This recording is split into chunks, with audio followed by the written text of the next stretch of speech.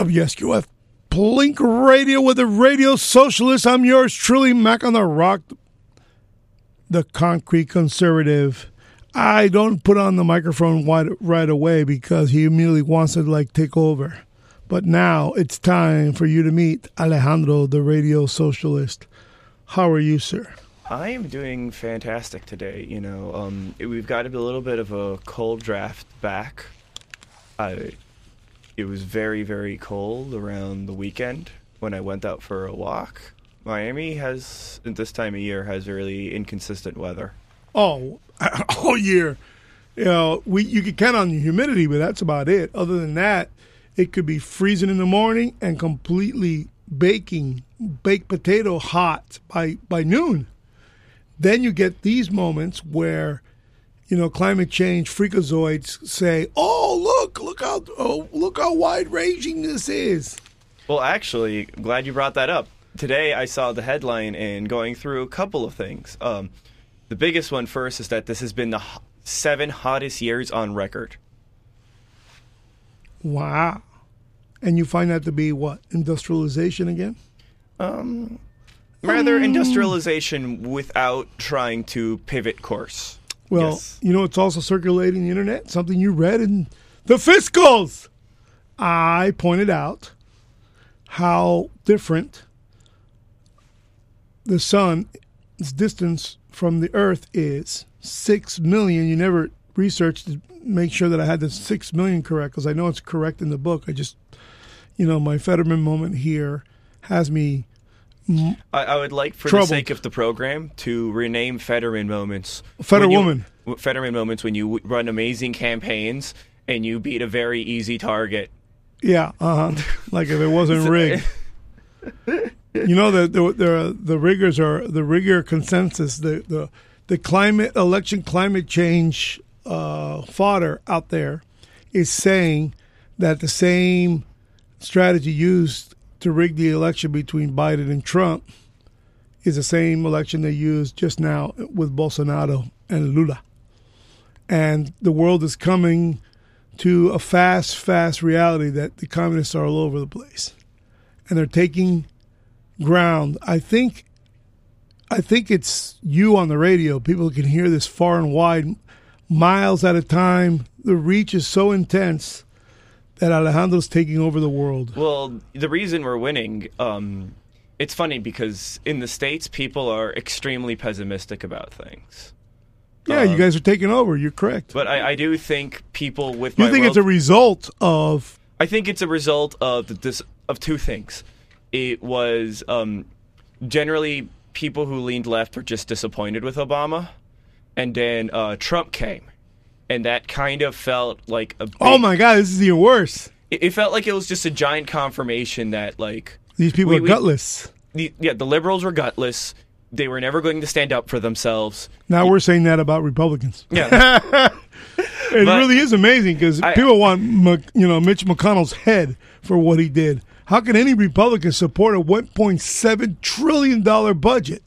My God, is that like laughing at the dollar? Just laughing at the dollar? Well, they just admitted that admitted that they are not going to cut military spending at all. Why would they? Because it's the biggest thing. That's like saying okay, I have a problem with money, right? That's 50% of the GDP of this country. It's the most brilliant minds are in that industry. We've gone over the fact that 60% of that budget disappears. 50. We've gone over the number. You got me there. So it's like if I would handle and listen to how much of that was Ukraine money that disappeared? That's a good question. A lot of people are kind of upset by it. $25 billion is going to R&D and consultants on how to train Ukrainians how to use this stuff. How can that be, man? How can that be? Which really puts Americans' foots on the ground. If they have to go in there and help the Ukrainians use the stuff that we gave them, then boots are on the ground. And they got to be military. So whether they're civilian or military, Americans are on the ground in Ukraine. That's got to come out soon. It just feels like, it feels like in a very strange situation where we haven't seen such naked military and aggression from a country since, Iraq. Since Bush. Yeah. You beat me to it. Well, the naked aggression, as far as I'm concerned, as far as most people who think like me, talk like me, act like me, it's all coming true. A lot of the stuff we say, you guys laugh at until it comes true, and then you deny that it's because of you Romney guys. deserves credit for saying that Putin might be the biggest threat to geopolitical stability. In Europe, definitely. He We comes saw over that. here. We saw that. He comes over here, we'll give him a shellacking. I don't think Americans have to worry about us being taken over, but invasion could be a serious problem. They could just simply attack bases, foreign bases, and that's an attack on the United States. We have foreign bases all over the place. We're classic Rome in that regard. We're spread out all over the world that it's not good. But what's probably going to really endanger us more than anything else is statism. Liberals overextending the laws to the point where they can force vaccines on us. They can force. Do you want my unforeseen commentary? What I think is the biggest thing we have to do is if you would have let me finish, yeah, sure. But I already lost my Fetterman moment, so go ahead. It's kind of Fetterwoman Rumsfeld's moment. Legacy of Whose legacy? Rumsfeld's legacy of completely restructuring the military to be privatized, and I want to say that's a kind of a reach. It's already privatized when we sell the stuff to them. Oh no, but like what we sell to the United States, he accomplished in doing was like creating a very what's the term? There's like a term in professionalism where, like, in the professional job market, where your job credentials are minimalized and sit down to such a point that like you're an expert in the field. Wow.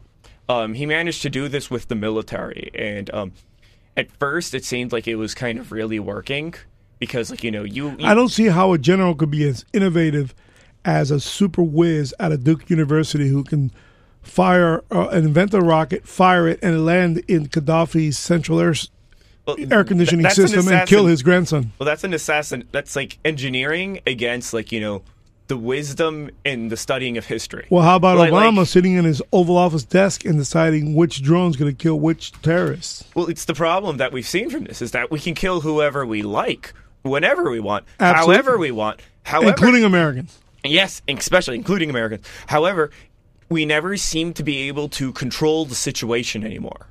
Well, that reminds me, and I don't really want to. I want you to go back to your original thought because you wanted to say something about woke ideology. But our biggest fear is what Elon has been saying quite a lot lately. More so lately because of the buying of the Twitter. He's coming out more, but apparently he's been saying this in Talk Presents, interviews all over the place. It's artificial intelligence.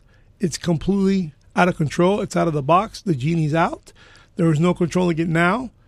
And I fear, right off the bat, because of what I told you Dr. Peterson was saying, he asked the artificial intelligence computer, and there's not one, there's several of them, I guess specific to industries or specific to subject matter, but he asked questions he would have asked himself in his research for his thesis to be a psychologist.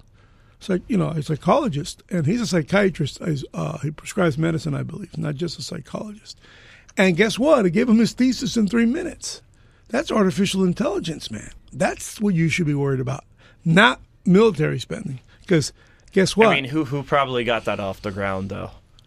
Got what off the ground? The AI stuff was probably military. Yeah. A military industrial complex, without a doubt.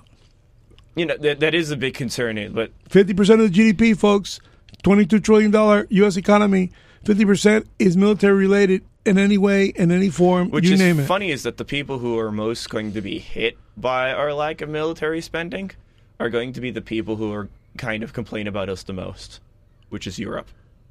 Yes, because we take care of their ass. Didn't your buddy, my fearless Comandante, Donald Trump, he told the Europeans, yeah, we cut back, then what? If you guys don't pay us the military stuff you owe us for the NATO contribution, 1 or 2% of your GDP, we're going to bail, and we're going to leave you guys naked. And sure enough, he told the Russians in a meeting, he told the Eastern Europeans, the EU, and I remember, you can see it on YouTube, they're laughing their butts off. He goes, you guys better start paying up because Putin, has got you on the hook for the oil and the heating oil, especially in the wintertime, that oil that's coming through the pipeline. you better pony up, man, because these people own you. And sure enough, they were laughing. They're not laughing now. They're not laughing now. The biggest problem with Trump was you guys didn't want to hear. And I say you guys because you're kind of like coming off as you're not totally against him, but you were, but you're not, but you're not. You're embarrassed. I just look at when it comes to every president. He was right about everything. When it comes to every president, what the hell was he wrong about? At individual, some stuff. What stuff? He totally did not do the trade war, and the only thing he blew was COVID. He blew the trade war. He blew COVID. He got broadsided by COVID by the very people he was pissing off, and he was blindsided because he was pissing them off. He was tickling the tiger. You think you call it? Poke the tiger. Yeah. And he was poking China, and instead of having a country supporting him, he only had farmers supporting him because they were basically paying the tariffs because they used to have a great client. The financial industry that backed him would get nervous because he was kind of a chaos agent. And if there's anything that financial people like in politics is that it stagnates because that means safe profits. Yeah. Notice how the stock market took off when the House went to the Republicans and the Senate stayed in the Democrats. You're absolutely right. They just straight up said that on MSNBC. Bill Kramer? He admitted it. He said it. He's quoting MSNBC. Oh, no, CNBC, which is the financial one. Okay. Thank you. You're right. I'll give you a pass. Same. Yeah. Because Kramer's not on MSNBC. I'm a Bloomberg guy. Yeah. I learned more from Bloomberg than any news. I like saying Bloomberg. That's fun. Even though he's a pinhead, he's got an incredible setup there at Bloomberg News. I mean, he really gets into the politics of economics. He was kind of, when all the allegations of the stuff, his workplace ethic, he really kind of sounded like a more, like a nerdier Trump. Nah, not even close. You're interpreting that as New Yorkerness. But it is. But he's like New Yorkness. Trump is more bombastic and more out there. He was too. But Bloomberg's like, oh, you're pregnant, kill it. No, he's one of those New Yorkers. He's one of those New Yorker types. You know, the New Yorkers are the people in power in New York are quite shameless. You know, they're just. Do you know that's how Epstein got into his position of power? Right? Is that what was he first working for? But he had been caught fabricating stuff, and the people were like, "This guy's good. This is ambition. This is the origins when he was young." You're saying, yeah. He was just fabricating everything in light. Please elaborate. I'm going to stay quiet for a bit. I'd like to know how in the hell Epstein was able to develop the gravitas to even have the client list he had, and for them to give him money, and then he would leverage the money against them to keep on giving him money. How did that play itself out? Because we know how the story ends, but how does it begin? Do you know that story? I don't. I've heard this. I'm of all the conspiracy stuff, I'm not the most knowledgeable on Epstein.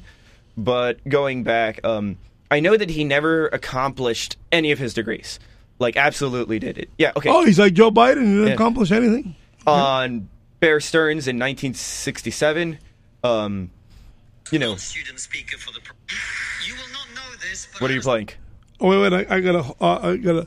The Dan Crenshaw put up a great speech that's directly addressed to you and your woke kind, your folk. And I'm going to play it whenever you give me... I would like to respond later about the woke question, if you will. That's how it started. Yeah. You laid into it perfectly because the segue was perfect. It's a comedian who nails it. And it was... it's only 9 minutes. Well, so, that's a lot of time. You want to play... Did you watch it? I watched it already, yeah. Do you want to play the part that you feel is most biting? No, because this guy nails it. You can't... I heard the ending first, and it was... unjust. Whoever forward the ending first, they did us a tremendous disservice because people like me smell a rat when they see one. They smell propaganda when they see it, so they immediately go research it, and sure enough, I find the 9 minutes and the setup, the fat, the meat of the matter, and the closing was spent. It was my age speaking to your age. So just tell me when I get to play it. Okay, just go right now. Speaker for the proposition. I've now been the fourth, which means that I now have to thank all the previous speakers for making my best points for me. And I find that the main reason now that I have left to be in support of the motion is that I am so tired of talking about woke culture. That's why it's gone too far, more than anything else. He's speaking in front of the British other Parliament. speakers for making the points for me, because it The means young I kids. don't have to reiterate the point that no, free speech is not some right-wing reframing of whatever. It's the foundation of Western civilization. Upon this civilization is built, and the Enlightenment values that led to it. Wait, I don't have he's to in make England, the point right? that has been made by far better people. I think the biggest problem you guys have, Wait, he's in England, right? he's in the British Parliament. Yeah, free speech is not In a fact, defining value I of might be England. correct. I might be corrected. There's a hall where they speak. I thought it was Parliament. I believe it is. What is the House of Commons? I think Britain. Well, it's just like going through English history. That's not a defining virtue of their Western civilization. That's American. That's not European. Get out of here with that nonsense. Okay. Unfortunately for you, he's Russian. But I was supposed to be the first non-student speaker for the proposition. I've now been the fourth, which means that I now have to thank all the previous speakers for making my best points for me. And I find that the main reason now that I have left to be in support of the motion is that I am so tired of talking about woke culture. That's why it's gone too far, more than anything else. And I thank the other speakers for making the points for me. Manja Lazarevich. Okay, someone's No, call. free speech is not some right-wing reframing of whatever. It's the foundation of Western civilization. Upon this civilization is built, and the Enlightenment values that led to it. I don't have to make the point that has been made by far better people in the past, that the only way to deal with the problem of racism is to treat people on the content of their character and nothing else. And the fact that woke culture seeks to overturn that is a new form of racism that we must all oppose. It means also I will not use this opportunity to say I told you so, as someone who spent the last 5 years warning people in the West that if we continue to erode our culture, if we continue to undermine our confidence in Western values, that our enemies like Vladimir Putin will seek to capitalize on it. I will not make any of those points tonight, at all. Instead, I am not going to talk to those of you who already agree with me, which I imagine is most of you. I'm not going to talk to you because I imagine after everything you've heard tonight, you're going to vote for the proposition. I'm going to confess I will take your vote for granted. Tonight, I am the Labour Party and you are the Red Wall. Now, I want to talk to those of you who are woke and who are open to rational argument. A small minority, I accept. Because one of the tenets of wokeness is, of course, that your feelings matter more than the truth. But I believe in you. I believe there are those of you here who are woke, who are open to rational argument, so let me make one. We are told that your generation cares more than any other about one issue in particular, and that issue is climate change. We're told that many of you suffer from climate anxiety. You wish to save the planet. And for tonight, and tonight only, I will join you. I will join you in worshipping at the feet of St. Greta of climate change. Let us all accept right here, right now, that we are living through a climate emergency and our stocks of polar bears are running extremely low. I join you in this view. I truly do. Now, what are we to do about this huge problem facing humanity? What can we in Britain do? We can only do one thing. You know why? This country is responsible for 2% of global carbon emissions, which means that if Britain was to sink into the sea right now, it would make absolutely no difference to the issue of climate change. You know why? Because the future of the climate is going to be decided in Asia and in Latin America by poor people who couldn't give a shit about saving the planet. No, thank you. No, thank you. It's going to be decided by poor people in Asia and Latin America who don't care about saving the planet. You know why? Because they're poor. Because they're poor. I come from Russia, which is not a poor country, it's a middle-income country. 20% of households in Russia do not have an indoor toilet. What they have is an outdoor toilet. And I don't mean one of those nice portaloos that we get here. I don't even mean a Glastonbury portaloo. I mean a wooden shack with a hole in the ground that holds a collected fermented member.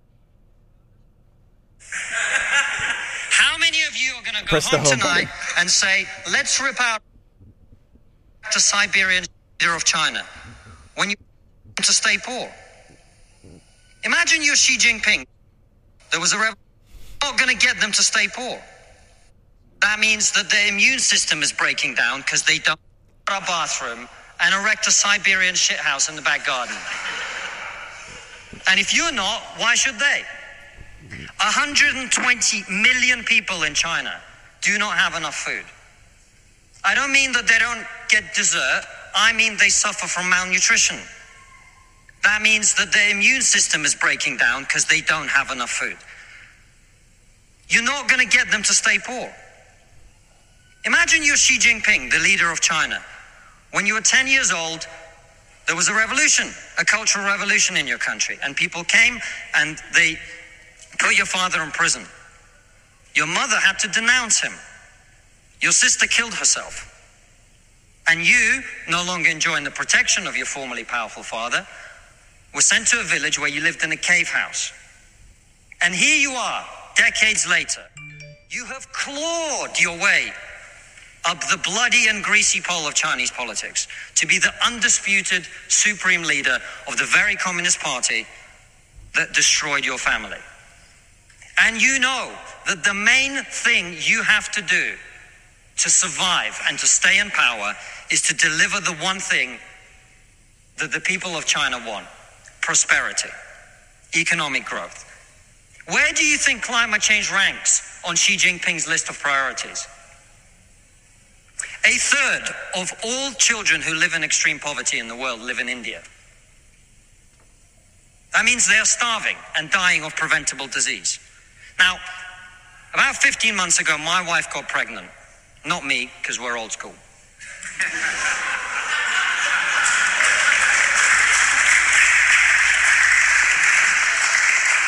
And for 9 months, we talked about what our boy would look like, what he might do when he grows up. We looked at baby scans and videos on YouTube about what the fetus looks like at 9 months and 12 months and 20 months. And eventually he was born. And he is this cute little bundle of joy. He's cuter than about 80% of puppies. Right. Now, if you said to me that I had a choice, either my son had a serious risk of starving or dying from a preventable disease in the next year, or I could press a button and he would live. He would go to school. He would bring his first girlfriend home. He'd go to university and graduate and become a woke idiot. A woke idiot. And then he'd get a job and get married and have children and become a man. But all I have to do is press this button. And for every day of my son's life, a giant plume of CO2 is going to get released into the atmosphere. Now, you're all very young, and most of you are not parents. Let me tell you something. There is not a parent in the world who would not smash that button so hard their hand bled.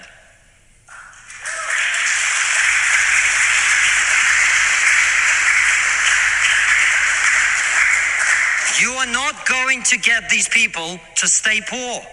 You're not even going to get them to not want to be richer. And so, I put it to you, ladies and gentlemen, there is only one thing we can do in this country to stop climate change. And that is to make scientific and technological breakthroughs that will create the clean energy that is not only clean, but also cheap. And no, thank you. And I want everyone to get home on time today, which is not going to happen. And the only thing that wokeness has to offer in exchange is to brainwash bright young minds like you to believe that you are victims, to believe that you have no agency, to believe that what you must do to improve the world is to complain, is to protest, is to throw soup on paintings. And we on this side of the house are not on this side of the House because we do not wish to improve the world. We sit on this side of the House because we know that the way to improve the world is to work, is to create, it is to build. And the problem with woke culture is that it's trained too many young minds like yours to forget about that. Thank you very much.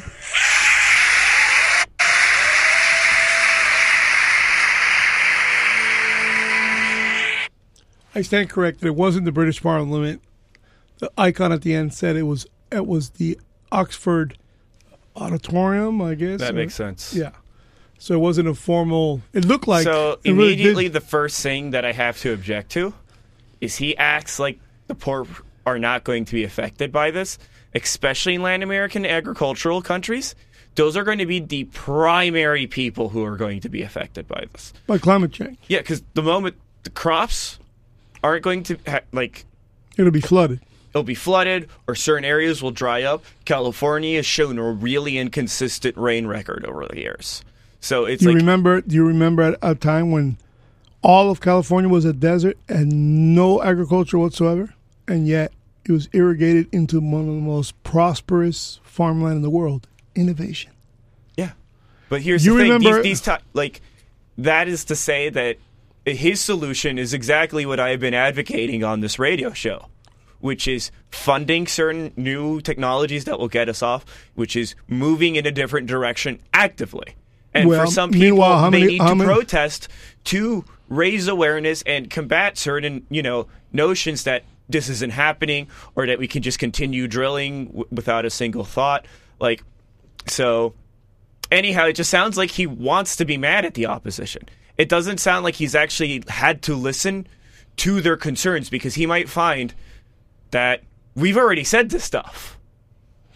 I believe that you believe that the audience he is addressing has to continue throwing soup on art. And the point is that only hardcore innovation can get out of your feelings of climate change. I don't have that feeling.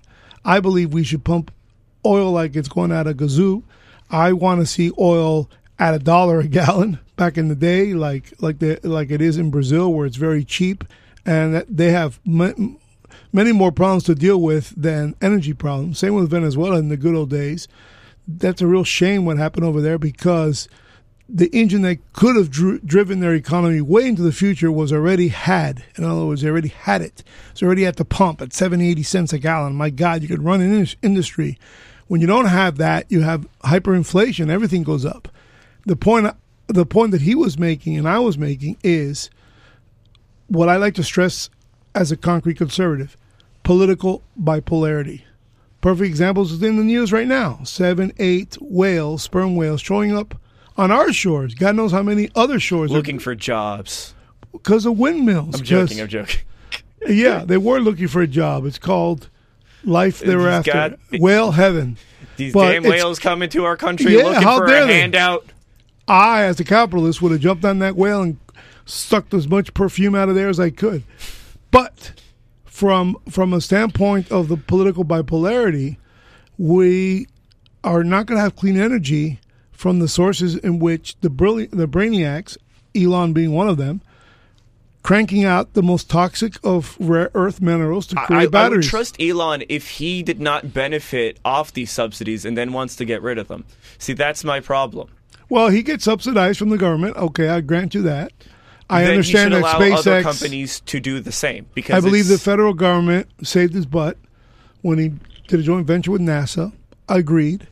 I believe it's a stretch to think that R&D, private sector R&D, would have gotten us into space at this incredible level. But then again, China's doing it. France is doing it. France has got a huge launch pad in Belize right there on the equator.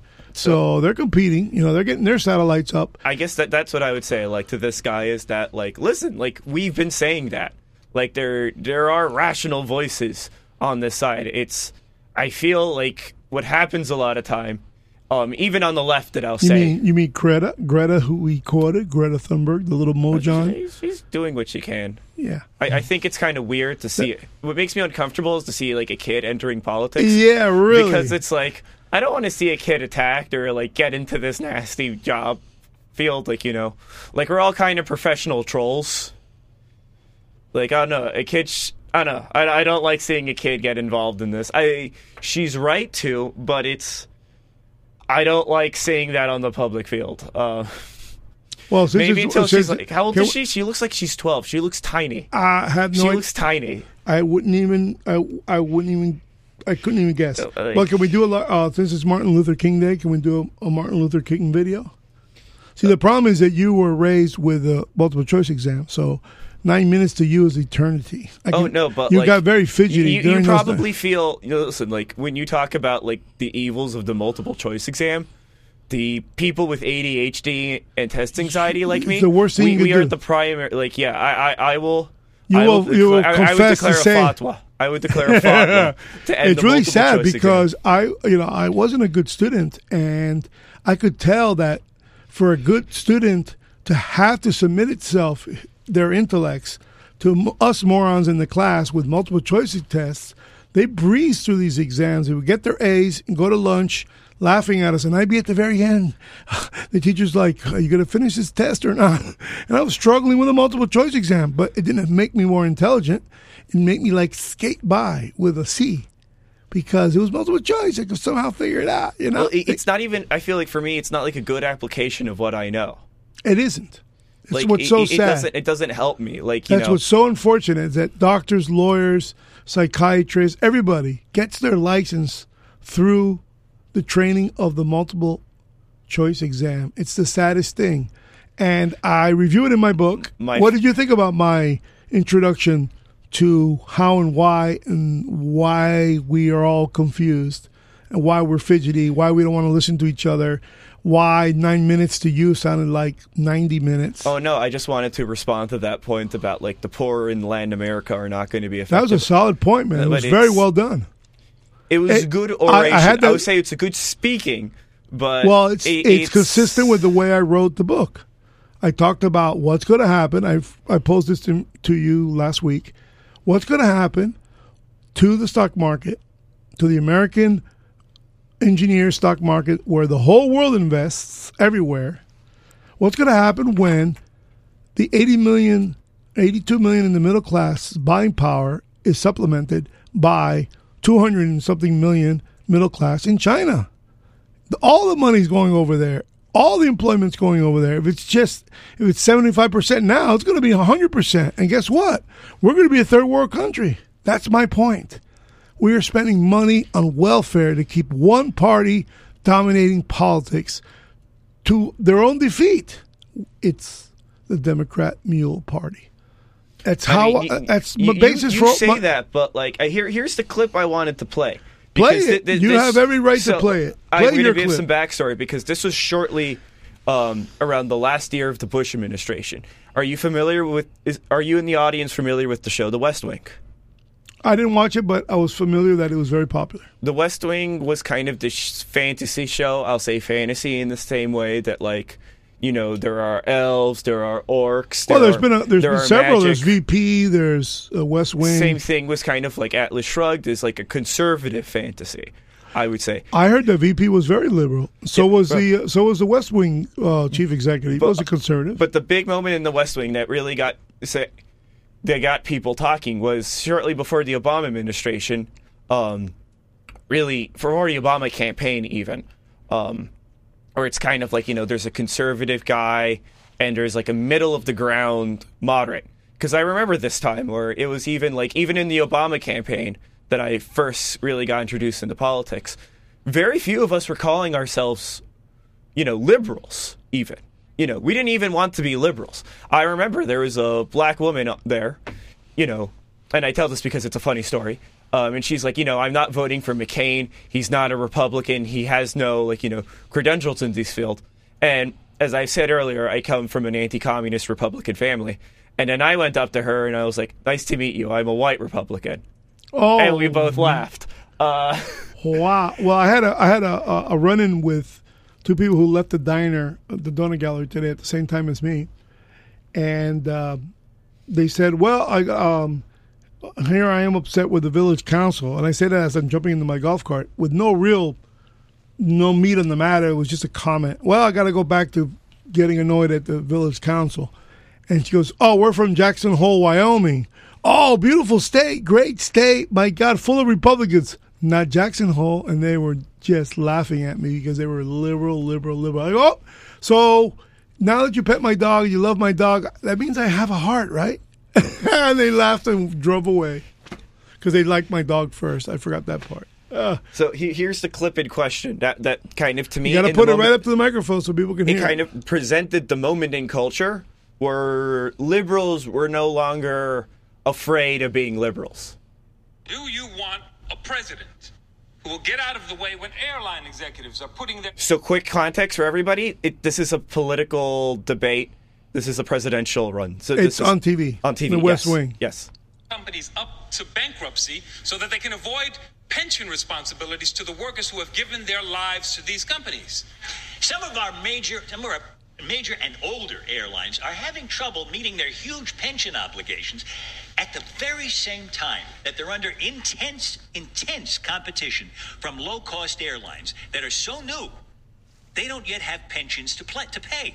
Now, an unthinking liberal will describe the airline bankruptcies as the evil capitalist screwing the worker. I didn't say that, Senator. I don't think you should put words in my mouth. No, I know you didn't say it. You're not an unthinking liberal, are you?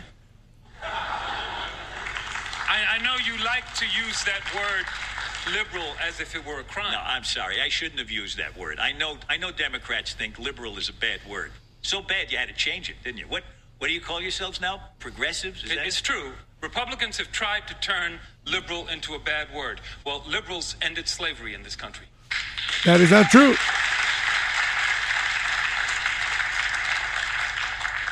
A Republican president ended slavery. Yes. A The truth. liberal Republican. What happened to them? They got run out of your party. Well, what did liberals do that was so offensive to the Republican Party, Senator? I'll tell you what they did. Liberals got women the right to vote.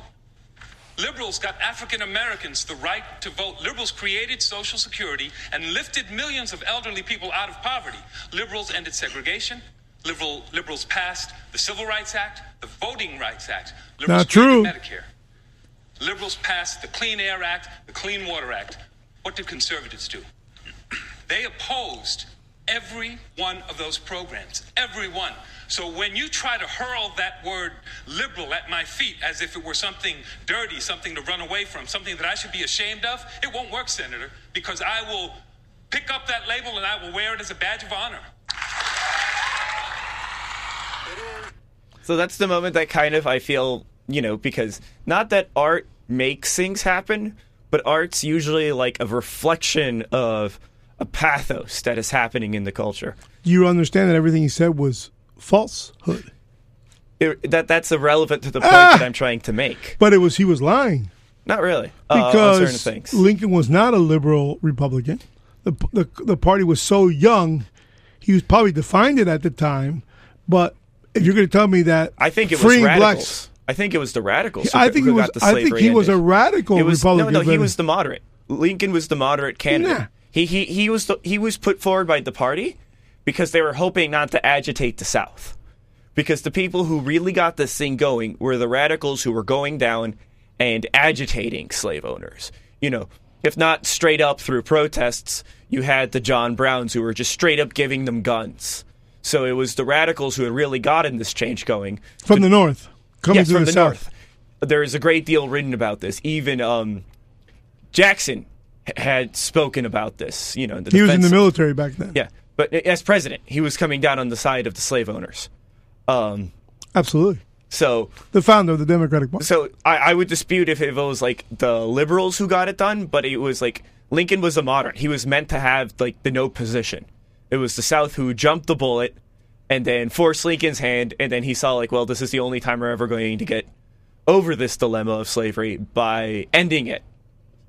Yes, you make very solid points. I have to see that one to you because I don't think a conservative was even defined back in those days where the Democrats can honestly say, if you were a conservative in the Republican Party in the beginning of its foundation, chances are you were a segregationist. Chances are you could give a hoot about poor people. You just wanted the engines of industry to take off. And guess what? The South had all the raw materials.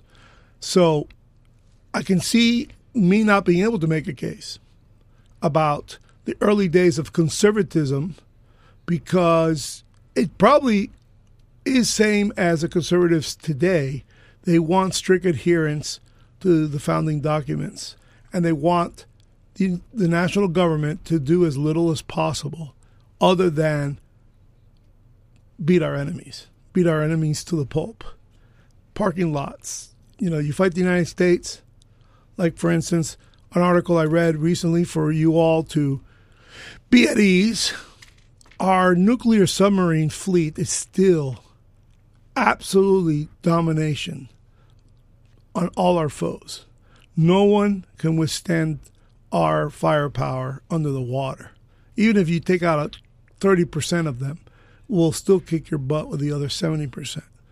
And when it comes to nuclear power submarines that launch nuclear weapons, we don't even take them out. We don't even decommission them. All we do is retrofit them, and we just keep on adding to the fleet. I believe it's 54 nuclear subs as we speak. And they did war games, and the only time we beat China, because we can't beat them in the air, we can't beat them even at sea on battleships, because we'd be fighting in their turf, we'd be fighting in their straits, far away from our homeland. But under the sea, we take them down. We sink everything. And if they go into Taiwan now, unfortunately, they would probably get one up on us because we have a terrible commander-in-chief who would probably be told what to do instead of him doing what he wants to do. I know that he does benefit from being a Cold War looking and appearing president with his advancements on the Ukraine border with Russia. I believe that Trump would have kept Putin from even moving as soon as Biden was elected, and I believe Putin wanted that really bad because he knew he was compromised there.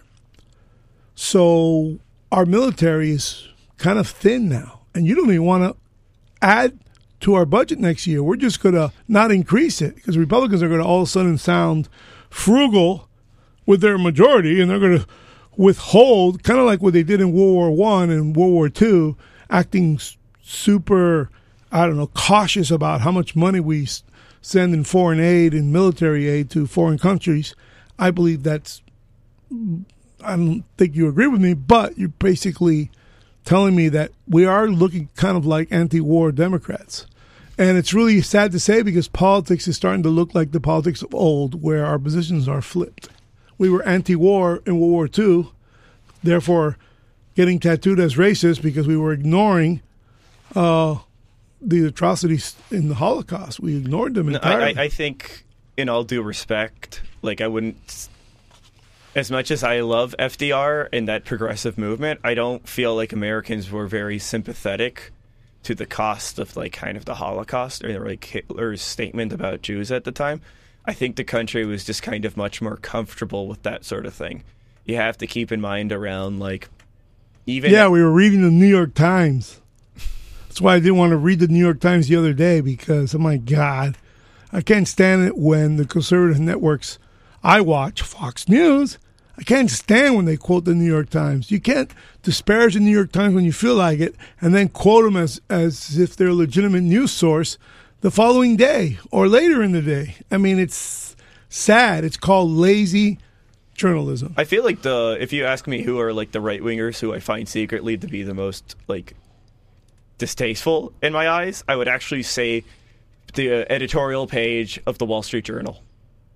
I can't disagree. They're very financial oriented. They're really anti-big government, Remember, the strongest case that conservatives has for fiscal conservatism is the obvious. We're broke as a nation. We're so broke that our dollars are everywhere, and it's our number one export. I've said that to you before. What's the number one export of the United States? Wait, what's the number one export of China? Well, the number one export of China is Chinese people. And the number one export of the United States is paper dollars to pay off bonds because we're constantly issuing government bonds. And people don't need to print money. They just buy our bonds and we give them dollars. Why print money? Then they go and they steal from their people. Latin America's just spinning around, buying government bonds.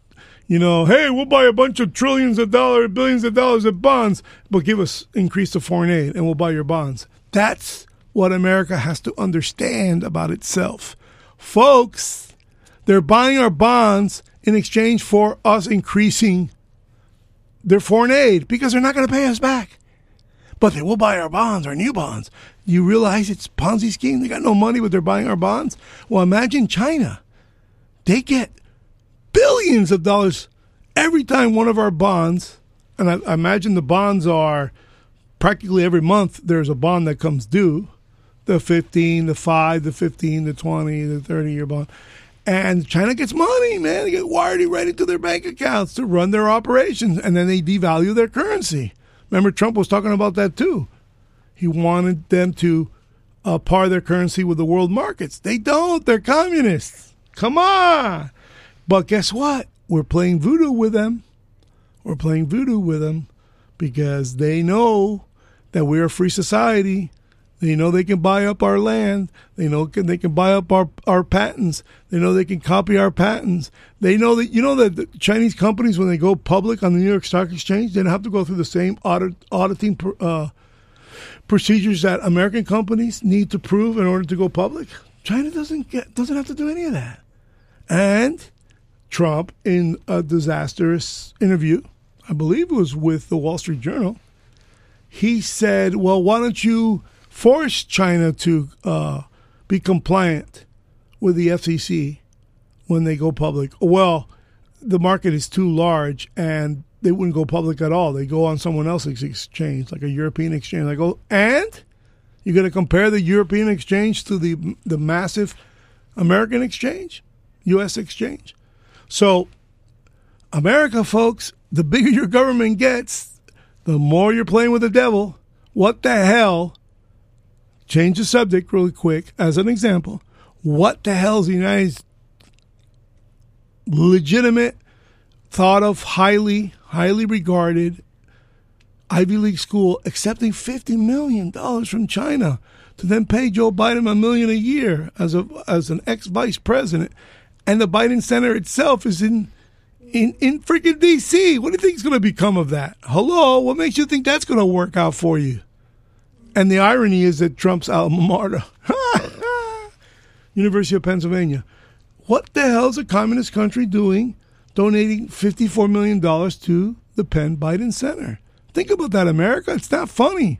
I talk about that in my book, Denied Manifest Destiny. It started in 1959. Playing with the devil.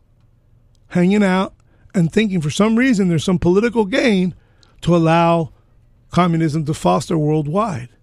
Bill Clinton allowed China to go into the World Trade Organization.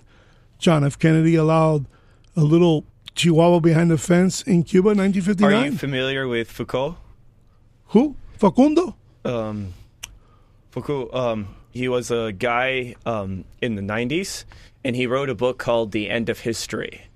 Okay, tell us. So quickly, I have to do a fast philosophy thing. So take your time. I've talked about Hegel before. Take your time. And Hegel's big goal of the German Empire, more or less, he kind of say it out, was eventually we were going to keep fighting each other until there was going to be one system and one trail of thought that just won everything. Oh, now you're stepping on the globalists' feet. He believed that this had been already achieved, and liberal democracy with some capitalism had won after the fall of the Soviet Union. He believed that this was it. And this is a way of looking at, the Cold War was really just... So you're saying he predicted this, or was he alive to see it himself? He was alive. He was writing about this as the 90s. So what we kind of saw was an attitude of, this is over. We win. Anyone else who wants to get in our way, it's just not going to work out for you. We've created the best worldview, and everyone in our way will lose. So then what kind of happened is 9/11. And 9/11 really felt like a weird moment to prove this. Like, oh, we have people who still oppose us. These places in the Middle East. We're not going to have to invent reasons like, Saddam, do a hokey pokey or we kill you. Now it was just like time to flex the almighty American muscle and win the world. And what had kind of happened is that America kind of believed in its own sort of christened divinity at this moment, that we really were the best country in all forms of possible way. That's not debatable. I think it's not a good position to, like, it's a good attitude to have that, like, I like my hometown the most, I like my country the most. Unfortunately, if you're American, it's the only place on the planet that can actually say that. If America falls, even China falls, it's definitely the Western societies fall. It would be like a perpetual COVID forever, because there will be no United States floating out. I don't believe in that world Western society. You don't like the John Wayne approach to things. No, it's sometimes there is, sometimes when you have no other options, I'm all for it. But usually it's, we were just addicted to it. We were addicted to it. And look what happened. We got Libya, we got Iraq, we got Afghanistan. I'm just skeptical. Wait. But tell your audience, when you say we got, you mean we committed to. Like we made the mistake of going to these countries and trying to impose democracy on them. Yeah, more or less. Like, and I agree with you. Look how it responded. I very much felt like, that was really a big moment for me, kind of, during the Arab Spring, seeing the responses more or less happen. It's just like, it kind of hit me. It's like, even if these people want democracy, they're not going to want our version of it. They're going to have to respond to their own needs, their own culture, their own prejudices, their own attitudes. And they have and their own sophistication and education. So it's like, it's very much how things are going to handle, why America is the way it is, or why Miami the way it is. It's completely a different world than New York City or Washington, D.C. It's definitely different from the 70s and 80s where I grew up. Yeah. So it's, that was my settling moment. Like, I love jiu-jitsu. I like to fight. I think there's there's a use to have a John Wayne. Yeah, but isn't jiu-jitsu, now we're changing the subject, it's your fault. You went to the rabbit hole. Isn't jiu-jitsu more hand grab, self-defense type stuff as opposed to attack, offensive stuff? Well, it's about choking the guy out. Okay, so finality. It's kind of a very useful. But it's as a result of an attack, like a countermeasure. But you also get stronger in jiu-jitsu by just straight up rolling with other people. Okay, but the point I'm making is it's defensive moves. Yeah. Sure, and that's, now you go on offense because you've been attacked. But I would agree with you. I'm agreeing with you. Yeah, like there's absolutely a need for defense. I think the Gracie brothers. Yeah. I remember them. The kings of choke out. So it's, to me, if you say like what's a fundamental aspect of freedom, is a right to self-defend. I'm not going to disagree with that. Wait a second. Do you have like a standing ovation? That's a drop the mic moment. We don't have. We're out of bottles. We'll pick some up. And that's why I liked a lot of the stuff the libertarian and the pro-Second Amendment people were saying, because that felt like just a common sense position on what it means to be free is a right to defend yourself. So I'm not going to disagree with that. Oh, he found the bottle. The radio socialist has come around. Epiphany, the right to self-defense. Amendment 1 or 2? Both. Oh, what's up? Okay. So what I kind of see is that when we have this attitude of we have to win, we have to win, we have to win, I get concerned that like we're not picking and choosing our battles. Don't pick on a Dolphin fan. I'm suffering right now. Yeah. We had to win. It was really close. Wow. Unreal. It's a matter of choosing our battles, and I feel that there's an attitude, particularly in the American conservatism, or at least it's kind of refreshing to see that they're anti-war now after what I grew up with. Republicans are going right back to what they were right before World War II. They were just delaying the inevitable, and they were allowing our homies. But that's why we won, dog. That's why we won both back-to-back, because we realized it wasn't smart to jump into Europe's problems. Right away, yes. So let Stalin do the dirty work. He did. So it's very much, I feel like, maybe being top dog is actually what's necessary for us. There's a lot of things I don't like about China. There's a lot of things I don't. You know, Dude, you don't want them winning this one.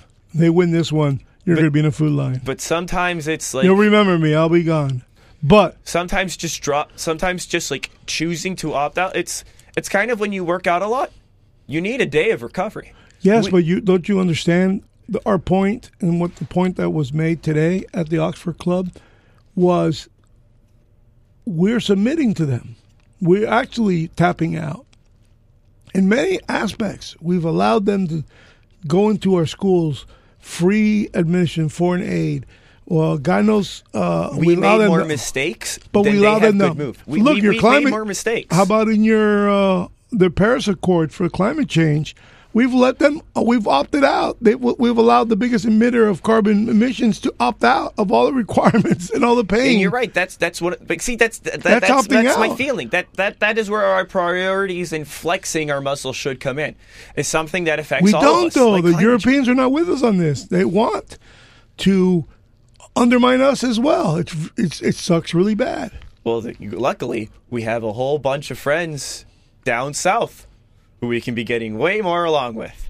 Oh, you picked that up in the fiscals. The number one economic alliance in the history of mankind is if we can successfully get Latin Americans, Canadians, and the United States to join forces as the greatest reservoir of fresh water in the world.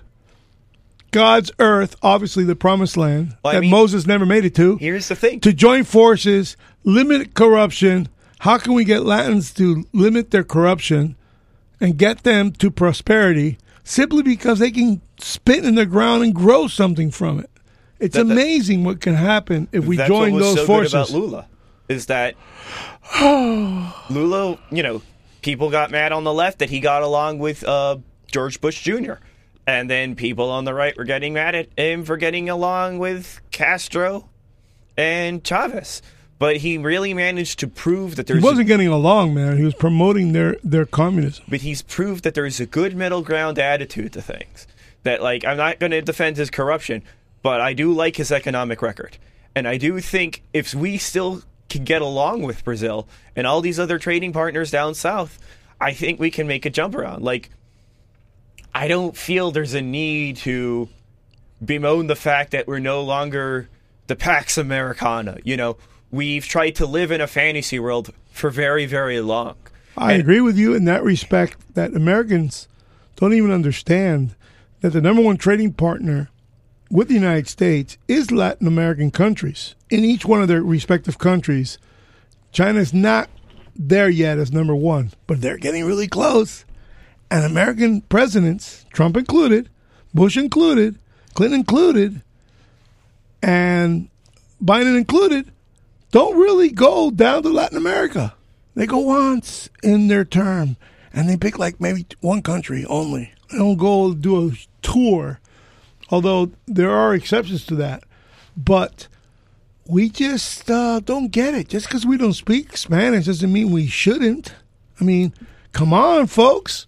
But that's the thing that I kind of have a disagreement with the Western civilization talking point, right? If anything, the West, as a truly unified idea of culture, is finally existing. I can tell you as a person who grew up on the internet, what's really interesting is I have friends from India, I have friends from Danes, I have friends from Australia, I have friends from the Philippines, And it's what's really interesting is that I feel like we're in a position now, more internationally, where we can get along and understand people more.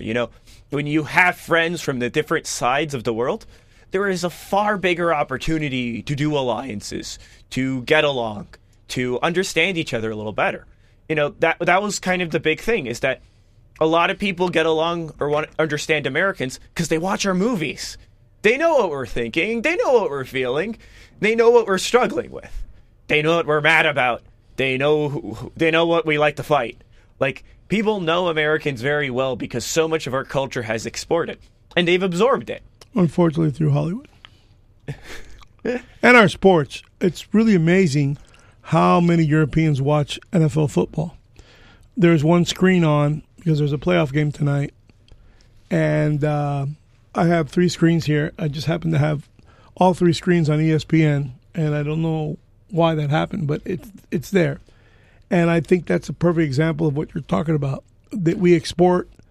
There's only so much art and culture that they can fathom in their own country. So good old American football, basketball, and baseball. I don't think baseball so much. Maybe I'm wrong. Oh, no, the rest of the world loves baseball. They love Japan baseball. loves baseball. Cuba loves baseball. Countries that have access to grind with us love So you baseball. got to exclude Cuba then, because they don't get. Well, no- Puerto Rico loves baseball, too. Yes, they do. But yeah, that's USA. We suck from both Cuba and Dominican Republic and Cuba and Puerto Rico for our talent. So yeah, it's pretty obvious that American sport is probably our greatest, most impactful export. Thank God. So it's- other than the U.S. dollar. I'm slightly hopeful. Like, I think if you ask me big picture, I think right now we're under an era of chaos because of the internet. And what's happened with the internet is We all think it's true what we read on there. not just what it's true, but we are such in a point with the information age. We are such in a point with the escalation of AI. Jobs are being upended. Worldviews are being thrown over. Like, Everything's being questioned. everything's being questioned. Like, this is the point of history that we're in, and it cannot be understated how difficult it is. Ask Donald Trump. He was hated on the internet way before he was hated in No, public. he was loved on the internet when he started. Trump had like a huge following. People made tons of jokes in support of him. Can you handle being on this show knowing there's a 5'10" Donald Trump staring at you the whole time? I'm surprised he's only 5'10". No, I thought he was taller. in the studio. It's fine. I've gotten used to it. It's kind of. I a fun heard that he's presence. not as tall as he looks. He looks like a very tall man, but I believe he's only 6'1" or 6'2". His sons I'm are 6'1", tall. so it's usually like. You'll probably see him eye to eye. I'm shorter. It's kind of interesting to me when I meet another tall guy. Like that's always interesting. Like, it takes me back a moment because I'm used to being head man in the room. Really? You usually Yeah. most of your friends are taller than. Yeah. Yeah, I come from a huge family. I'm the shortest. Everybody's much taller. My father was 6'3" or so in his peak of his height. Then he was 6'2". What Then are you? I was 6. I don't even think I'm that now. I think Oh, I'm yeah. 5'11" now. I No, think that's what's important. Among men, if you're above 5'10", you command respect and power. People are more likely to listen to you. It's funny because when you're heavy set and overweight like me, you have much more difficult time getting across people because they look down on you for being overweight and they don't really listen to you. They more happily comment about your weight as passing But comments. those are Hispanics. You're looking great. You look like you lost some weight. I go, man, that's the least of me. You know? Hispanics are much more prone to pointing out things. And they're not listening to a word I'm saying. I really, I'm always taken aback. I'm always taken aback by how little we are listening to people who have something to say, and I include myself as one of those people. But if they're going to say, "Oh, he's a BSer all the time," guess what? Then my great ideas never come to fruition, and your bad ideas become law. As the theme of my book, I wrote the book as that inner soul of mine who's dying to get out, and I'm more than happy to allow my writings to speak for themselves, providing that you fix my self as edits. Like, have you been finding likes? I hope not. I'm not doing likes, I hope I'm not like you. Like, what do you mean? Like, my only problem is I gotta get you to pay attention to when you think I mean should not, will not, could not, that the not is actually there, because I can't believe it. How often I've reread my stuff and I say, how in the hell did I make a statement as long as that one with as many run-off sentences as that and then leave the not out? Even though I thought of it. And where did it go? I never wrote it.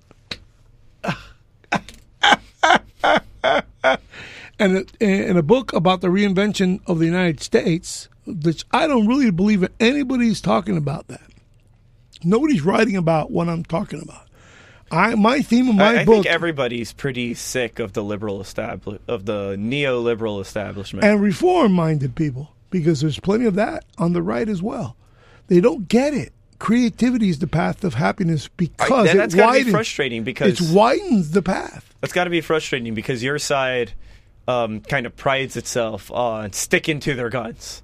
Well, And think I of feel me. creativity doesn't that like butt Think up of against me. it? Check this out. Freeze frame. We know the problems we have on the border right now. Think of a person like me who actually exists, who believes so much in his book that it motivated him to participate in FCC lottery, get a license. Sorry, FCC, not FEC.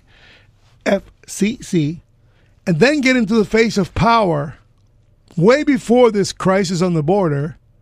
How am I to feel? I'm the only person in America who had the wall that Mexico could pay for.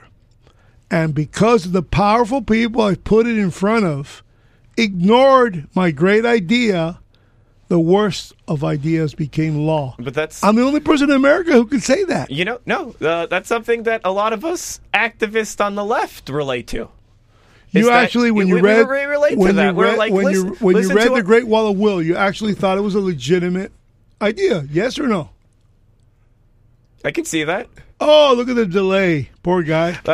He wants everybody crossing the freaking border so they can party in New York hotel rooms. I just think, but here's the thing: is that what we're talking about? Is that you're talking about like showing these stuff to career politicians whose job it is to make everybody who's currently making tons of money happy, primarily, because those are the people they're visited by. Yes. So this is the challenge that anyone who's and I wasn't one of those people. Anyone who has like a desire for change is going to run into is that the fact that the guys have the jobs of representing us have every interest in just like seeing things as they are. So that's what's funny to me is that that's a very relatable story. That's a very relatable story. Well, that reminds me of one of my mantras. When I first started writing mantras, which I suggest everybody write their 10 mantras as if they're their own 10 commandments, and delete the authors of the mantras so that you don't judge the value of your mantras based on who wrote it, but based on how it appeals to you personally. Write your 10 and move your 10 as you go about your life.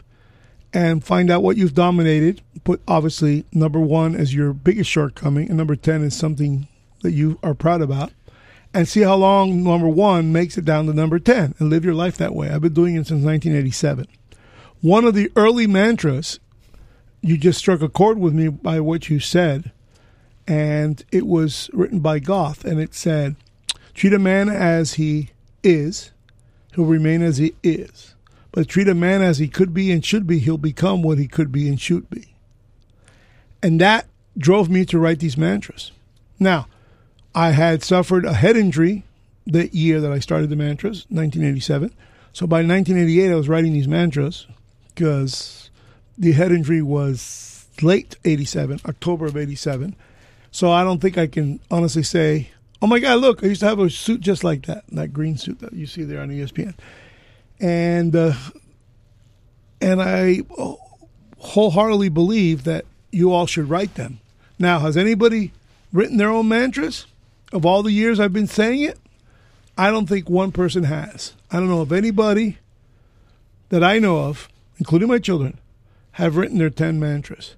Nor do I believe that they fold it up and put it in their wallets or their purses and carry with them for the rest of their lives and read them on a regular basis during downtime. Waiting for a doctor, waiting for FedEx to deliver a package before you go into sleep, picking your nose, brushing your teeth, whatever. That is the order how I end my day. Picking your nose and brushing your teeth. And I believe that if you really want to be reminded of the person you seek to be, write your mantras. They're out there. I originally, as a little kid, I used to love reading the very back, because I wouldn't read it, the Reader's Digest. My mom did.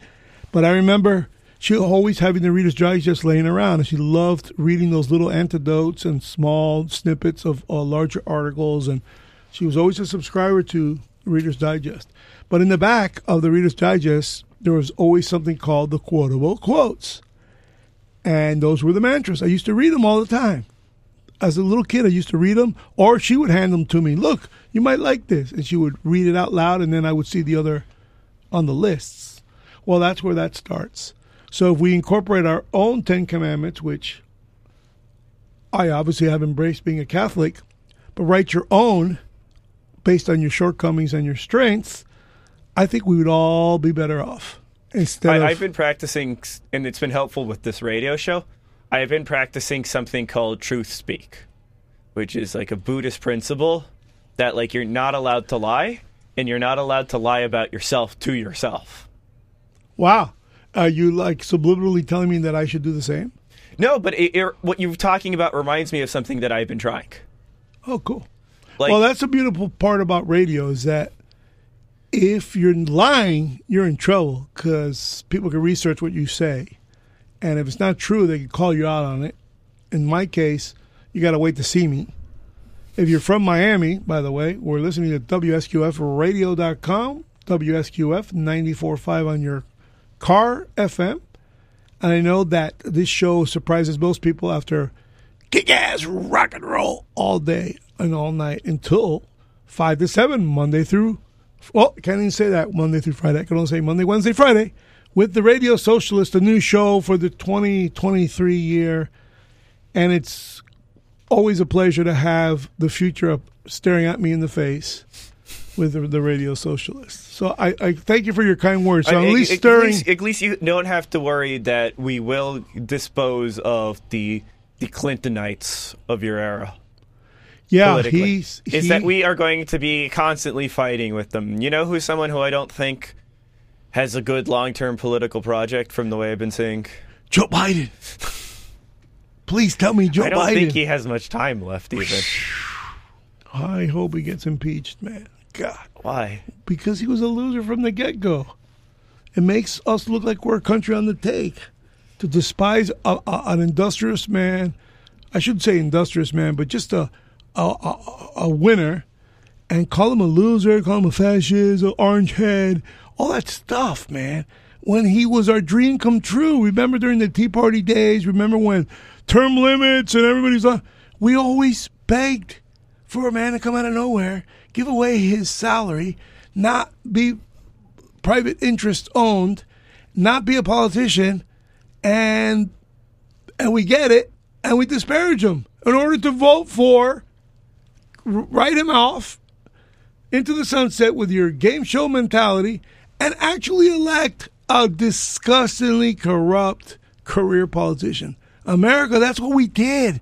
That's what the world sees. The world didn't like Donald Trump's vulgarities, abrasiveness, and attack mode. They didn't like Make America Great Again because it makes everybody else second place, even though they know it's true. We are first place, period. All the goods that come to ports in the Mediterranean, all over the world, into Asia, into India, everywhere, is some way affected by or as a result of our strength and security out at sea. We secure shipping lanes. Not only do we secure them by the visual, like a cargo ship going through the Pacific Ocean and see and know on the radar and at the cabin level that the Americans are out there. That gives comfort to ships coming to port worldwide. And Americans don't have to be rubbing it in people's faces because it's not something that you and I see. Only boat captains see it on their radars and their communications.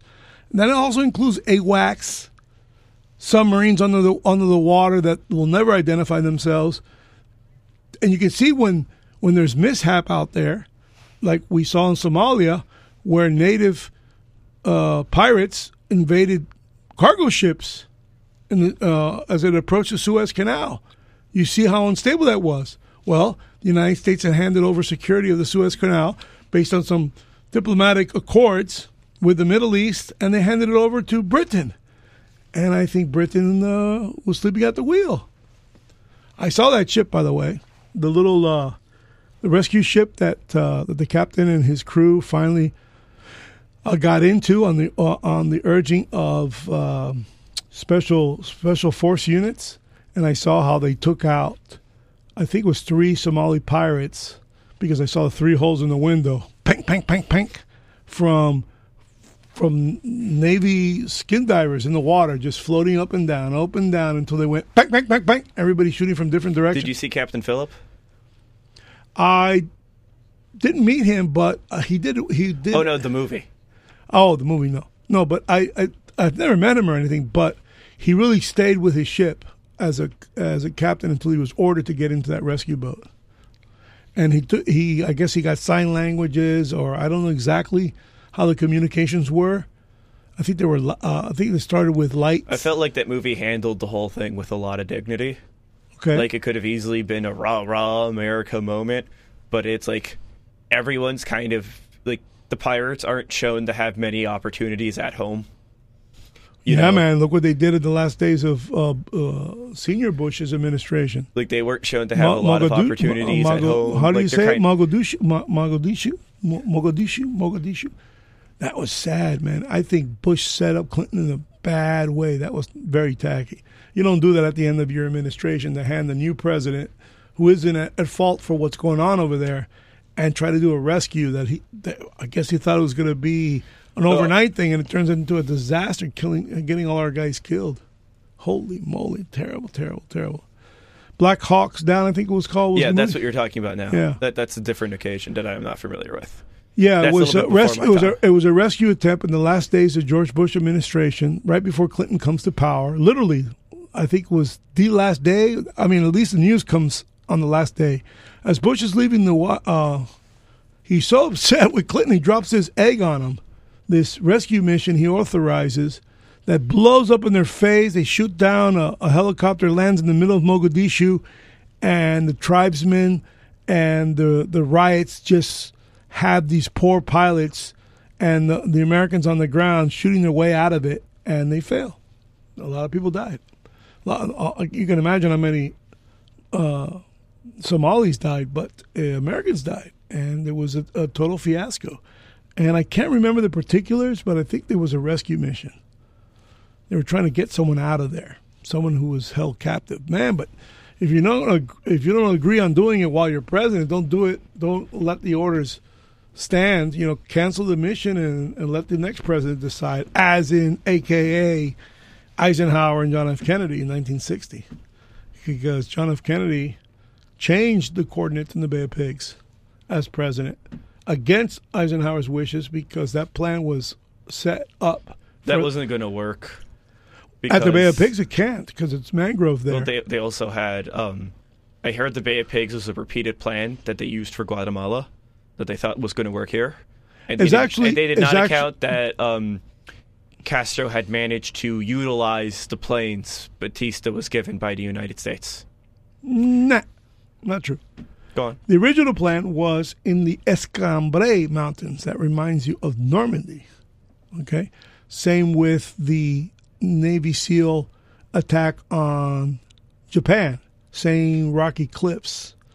It was going to be bloody, bloody, bloody. But in the case of Bay of Pigs, it wasn't meant to be bloody, bloody. It was meant for the militia, the Cuban militias, to make ground quietly on a sandy beach and go into the mountains and create havoc for the next 5 or 6 years until 1 year, until Fidel was toppled. But instead, Kennedy thought it was too loud of an invasion, that the United States would definitely be blamed for it. And I believe it was in the Kennedy Center dancing in a naval ball during the invasion to show you how insolent he was. And he had changed with the CIA, and there were supporters. It wasn't unilateral. It was him building forces with the CIA that he knew he was going to be upsetting in the course of his presidency. So he decided to befriend some of the CIA people who didn't want to go to the Escambray Mountains. If you look on Google Earth, the shoreline of Escambray has these huge sierras, huge mountains, just at the foothills of the beach. Is there like a giant fence around Guantanamo Bay? It's a huge fence. We're talking about Guantanamo's bigger than Dade County. Because I've always wondered if it's like there's always like such a large discussion about how there's a really inconsistent conversation I hear from everybody about the Cuba thing, which is that like where the Cubans in Miami want to retake it and they're always acting like a fiends of helplessness, whether people who are pro-Castro act like there's a grave injustice that the Bay is still occupied by American forces. On both sides. Yes, like this is something I've heard in the way it's discussed. Yes. So is it like, what is the military situation at Guantanamo, that the fact that like neither country has overtaken the other with this hold? Well, first of all, people have to understand Guantanamo Bay was America's first foreign base. It actually promoted, by having it promoted the conversion of the wood Navy to a steel Navy. It also was the big transition to a fortified Navy. Plus, it was a place where we exercised and executed the Monroe Doctrine at the turn of the century. It was a big Theodore plan. It was Theodore's idea. And what happened is that since the deal was signed with the Republic of Cuba, a democracy at the time, there was an amendment called the Platt Amendment, P-L-A-T-T. And it was put in place assuring the new Cubans independence, taking full credit for Cuba's independence, which always rubbed Cuba the wrong way because they fought really hard to get rid of the Spanish. Americans came in there and did kind of like a mop-up duty, kind of like we did in Normandy, when we lose all these lives, and we were basically doing mop-up duty for the parts of that Stalin didn't achieve in his own invasion, ground force invasion against the Nazis. Because Leningrad, people, if you need to study the grossest battle, there was one in Leningrad that was gross, for those who are pissed off by my analogy, that by the time the Nazis got out of Leningrad, there wasn't much left of them. So we came in through Normandy and in the northern part of France, and we wiped the slate. But anyway, in Cuba, Guantanamo's massive landmass with the deepest port in Cuba is in Guantanamo. And it's probably the deepest port in this hemisphere is Guantanamo. The second, believe it or not, is the Panama? Huh? What about Panama? Not deep-wise. Panama's shallow compared to Guantanamo. How do the people in Panama feel about that? Because it's like, Well, it feels like one of like the moments of like the most crazy part of the American expositionist mind was just like blowing up the land. Like just like all the dynamite and the blowing up the land, because it was like, wait, we could technically put boats through there. Yeah, and make Panama self-sustaining. It's probably really helped them economically. Absolutely, put them on the map and made them a world transit point. And France was really failing at the time, building the Panama Canal. A lot of people were dying, and Americans, 3,500 people, I believe, died building the canal. Americans didn't fare much better, but Americans weren't dying from the accidents so much as they were dying from malaria. Yes, from the mosquito-infested swamplands over there. But going back to Guantanamo, it's I think 46 square miles, and Dade County is 43, and Guantanamo has a huge, deep port which will allow us to drive the biggest economic development the world has ever known there. Instead of armed conflict with Cuba, we just build the base for veterans, by veterans, like Tunnels to Towers or Wounded Warriors Project, where you build homes for military veterans, and you get to live in a leasehold in Guantanamo for years and create a city, the shining city on the hill. That's what I say. That's what I write about. But Cuba does have to go through Guantanamo Bay to get to Guantanamo City, and there's a causeway there that they go underneath that bridge. And it was a deal negotiated with Castro after the fact. But the Platt Amendment, my God, I believe was 1901. And the lease at Guantanamo was 1898. So everything that we see in all three documents, the most recent being the Treaty of Relations of 1934, where FDR spits on the Platt Amendment because his late cousin did it, and he was a Republican and FDR was a Democrat, so it was kind of like two Roosevelts pissing on each other. They barely knew each other, and there were a tremendous difference in age. And that's what governs the base today, the Treaty of Relations. And Americans don't want to understand that the only thing consistent in all three documents, plat, lease, and Treaty of Relations, is our right to eminent domain of the base. And that's where the book starts. Enforce the right. It's I believe it's Article 4 in the lease, and Clause 5 in the Treaty of Relations, and I believe it's an article as well in the Platt Amendment, or it could be called an article or a clause. Hell if I know. John Fetterman moment.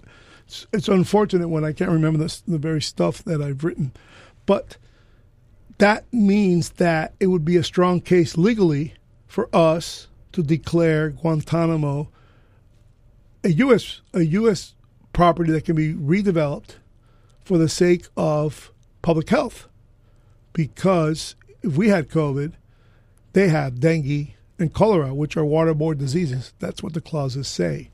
If we could declare that it's not safe for American travelers to go to Cuba safely or leave safely to prevent their contaminating the southern ports of the United States, meaning American tourists, we have the right to redevelop the base. Have you gotten there? Have you gotten there yet or no? No. You haven't got there yet. But you're going to be flabbergasted at my innovative vision. To retake Cuba. No, just retake the base. Because ultimately what I see is for veterans today, but tomorrow it could be the return of the Cuban capital to Guantanamo, to Santiago. The capital of Cuba used to be Santiago de Cuba, not Havana.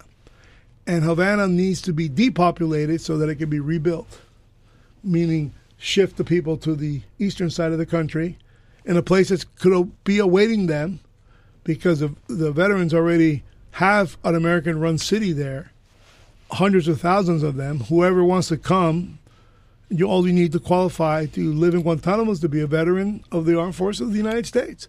It's called GitmoFreeZone.com.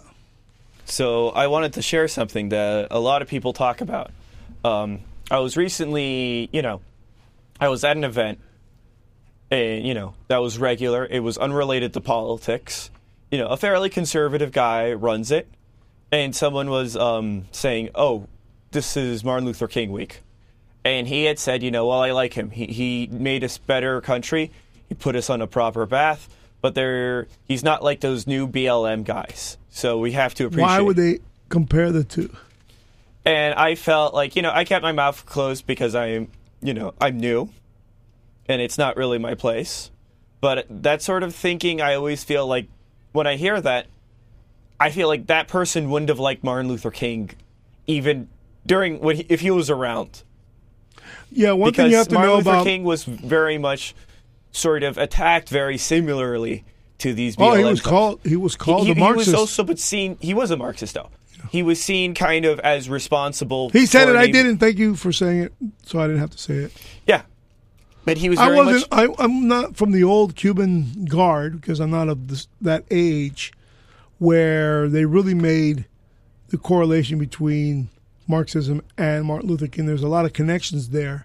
I believe it was politics of convenience. He was getting funded. It's allowing him to move around. But I also think it's that you have to understand and Nelson Mandela was doing the same in South Africa. You have to understand, given everything about as I kind of have talked earlier about, I kind of imply that people's philosophy represents an adaptation or an understanding of what they're struggling with. For the Black American, they weren't really given any wealth to inherit. They were kind of outplaced from generational wealth, from political involvement. So for them, a sort of socialism makes sense. A sort of sharing of wealth and understanding that leaving everything to the entrepreneurs and the wealthy and the state had not really worked out for them. And do you blame anybody? I blame the Democrats. I blame the whole country. Yeah, he dilutes it. Because it's you have to blame the people. Civil rights. You have to blame the people who did not deliver, and you also have to blame the opposition. Civil rights in 1964 guaranteed a bunch of free stuff. Here's a speech I wanted to share It's only 3 minutes, and it's kind of when he was in the Birmingham jail. And he wrote specifically to what I feel like a lot of people might put themselves in. He pins a large amount of blame on the white moderate for... The Democrat. White moderate. More or less. The white Martin liberal. Luther King, Yeah. Malcolm X made the same statements about Democrats. So They're lying to us. I wanted to play this speech because... Can I read Jose Macia's speech? Not speech, just quote. Sure, but I want to After do this you. in honor of Martin Luther King Day. Good. I don't want to directly make anyone feel antagonized, but I really want people to think, well, civil rights leaders used to be more in control of their people. It used to be cleaner. It used to be better. I want you to take those feelings that you feel about the messy nature of progress and put them somewhere for a moment and then reflect upon it after you hear this. First, I must confess that over the past few years I have been gravely disappointed with the white moderate. I have almost reached the regrettable conclusion that the Negro's great stumbling block in his stride toward freedom is not the white citizens' counselor or the Ku Klux Klaner, but the white moderate, who is more devoted to order than to justice, who prefers a negative peace, which is the absence of tension, to a positive peace, which is the presence of justice, who constantly says, I agree with you in the goal you seek, but I cannot agree with your methods of direct action, who paternalistically believes he can set the timetable for another man's freedom, who lives by a mythical concept of time, and who constantly advises the Negro to wait for a more convenient season. Shallow understanding from people of goodwill is more frustrating than absolute misunderstanding from people of ill will. Lukewarm acceptance is much more bewildering than outright rejection. I had hoped that the white moderate would understand that law and order exist for the purpose of establishing justice, and that when they fail in this purpose, they become the dangerously structured dams that block the flow to social progress. I had hoped that white moderates would understand that the present tension in the South is a necessary phase of the transition from an obnoxious negative peace in which the Negro passively accepted his unjust plight to a substantive and positive peace in which all men will respect the dignity and worth of human personality. Actually, we who engage in nonviolent direct action are not the creators of tension. We merely bring to the surface the hidden tension that is already alive. We bring it out in the open where it can be seen and dealt with, like a boil that can never be cured, so long as it is covered up, but must be open with all its ugliness to the natural medicines of air and light. Injustice must be exposed with all the tension its exposure creates to the light of human conscience and the air of national opinion before it can be cured. To the message. So that's essentially it. You could have kept on going. It was terrific. Yeah, but that was it. That was it, so it ends there. Yeah, so it's what I want to feel when I see a lot of people talking about, Black Lives Matter. And you're saying he wrote this in prison in Birmingham. in a jail. And now it's just being played. Did he ever speak those words, or it was only in text? I can get back to you on that. Okay. But Not that it matters, but it was. But I was that always his found- was I that found his this- voice or no? I think someone was imitating it. Someone was imitating him. But for me, what it kind of says is that I hear a lot of times, people are like, oh, racism is a problem, so on. But, these things make me uncomfortable. is a lot of time. Well, it's a natural tension, is what he's saying. Yeah, but and I feel like he really nails it. But it's I hear a lot of people talk about like well, he didn't create tension. Well, he didn't and this is a revisionism of a Martin Luther King who didn't exist. This is kind of, I want to say, kind of a sanitized version. A sanitized version that plays into kind of a racist conception of the well-meaning black person who works in your family, and as you might hear in the South, one of the good ones. Kind of like a Joe Biden type. Yeah, like rubbing elbows with, Democrats that were totally anti. They were for segregation, anti-black man, and yet at the same time saying he was a black president. They want to put you back in chains. That's exactly what you're just describing. That's what really is appalling about Democrats' support for. Remember, it was the blacks. I'm much more talking also about kind of the action. But you recall what put him on the map in the primaries was South Carolina and a black man's Claiborne shouting out, "You got to vote for this man." And he's the only guy who can beat Donald Trump, and that put him on the map. He won that primary and then several more. Well, he won once. He started to win once the other moderates had dropped out. I don't think you all would have chosen, not you all, because you're now telling me you're not as Democrat as you used to be when you started the show. But anyway, no, I've always the moderates been very critical. didn't stand a chance against Donald Trump. I think Bernie this one could have rigged the election. This guy. I think the guy who could get the money.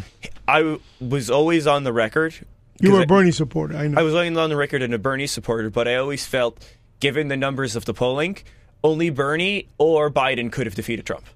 Given the numbers on how they polled, Buttigieg, Klobuchar, they wouldn't have stood a chance. I knew we were up. I knew we were up against something, some indelible force of nature, when all the Democrats in the debate in Miami held their hand up to give illegal immigration all the rights that they presently are getting. Every single one of them raised their hand. And you know who was the last one to raise his hand? And you realize the implications of what he was doing? Was Joe Biden. You can go to YouTube and see the debate yourself. It was in Miami. I was in the streets outside. And me and Laura Loomer were out there creating ruckus. Oh, you know Laura Loomer? I know her very well. Oh, she is so funny. She's good. She's very funny. Yeah. There's a clip of her drunk hitting on like a white supremacist going, "Do you want to gas me? Because sometimes I want to do that because I'm Jewish." And the guy like looks really uncomfortable. Yeah, he ran against Lois. And she also like chained herself up to Lois, Twitter. What was the Lois that she keeps on losing to up there in Del Rey? She also chained herself up to like the Twitter door. Yeah, she was fantastic. And she was like yelling. Yeah. She's very funny. She was James O'Keefe's, I think, first mentor. Sorry. Not mentor, James O'Keefe. What's the word I'm looking for, man? I'm going to cry. Oh, God. When you're a mentor, what are you? You're a protege. That's what it is. Protege. My God. Hello. See, that's a product of public school. It's also a byproduct of people who speak two languages, and sometimes we get to certain words of what we mean mixed up. That happens to me a lot, too. Yeah. Being in radio is one thing, but not knowing you were going to be in radio is another. I had no idea this was going to be my calling as a result of my experience in life.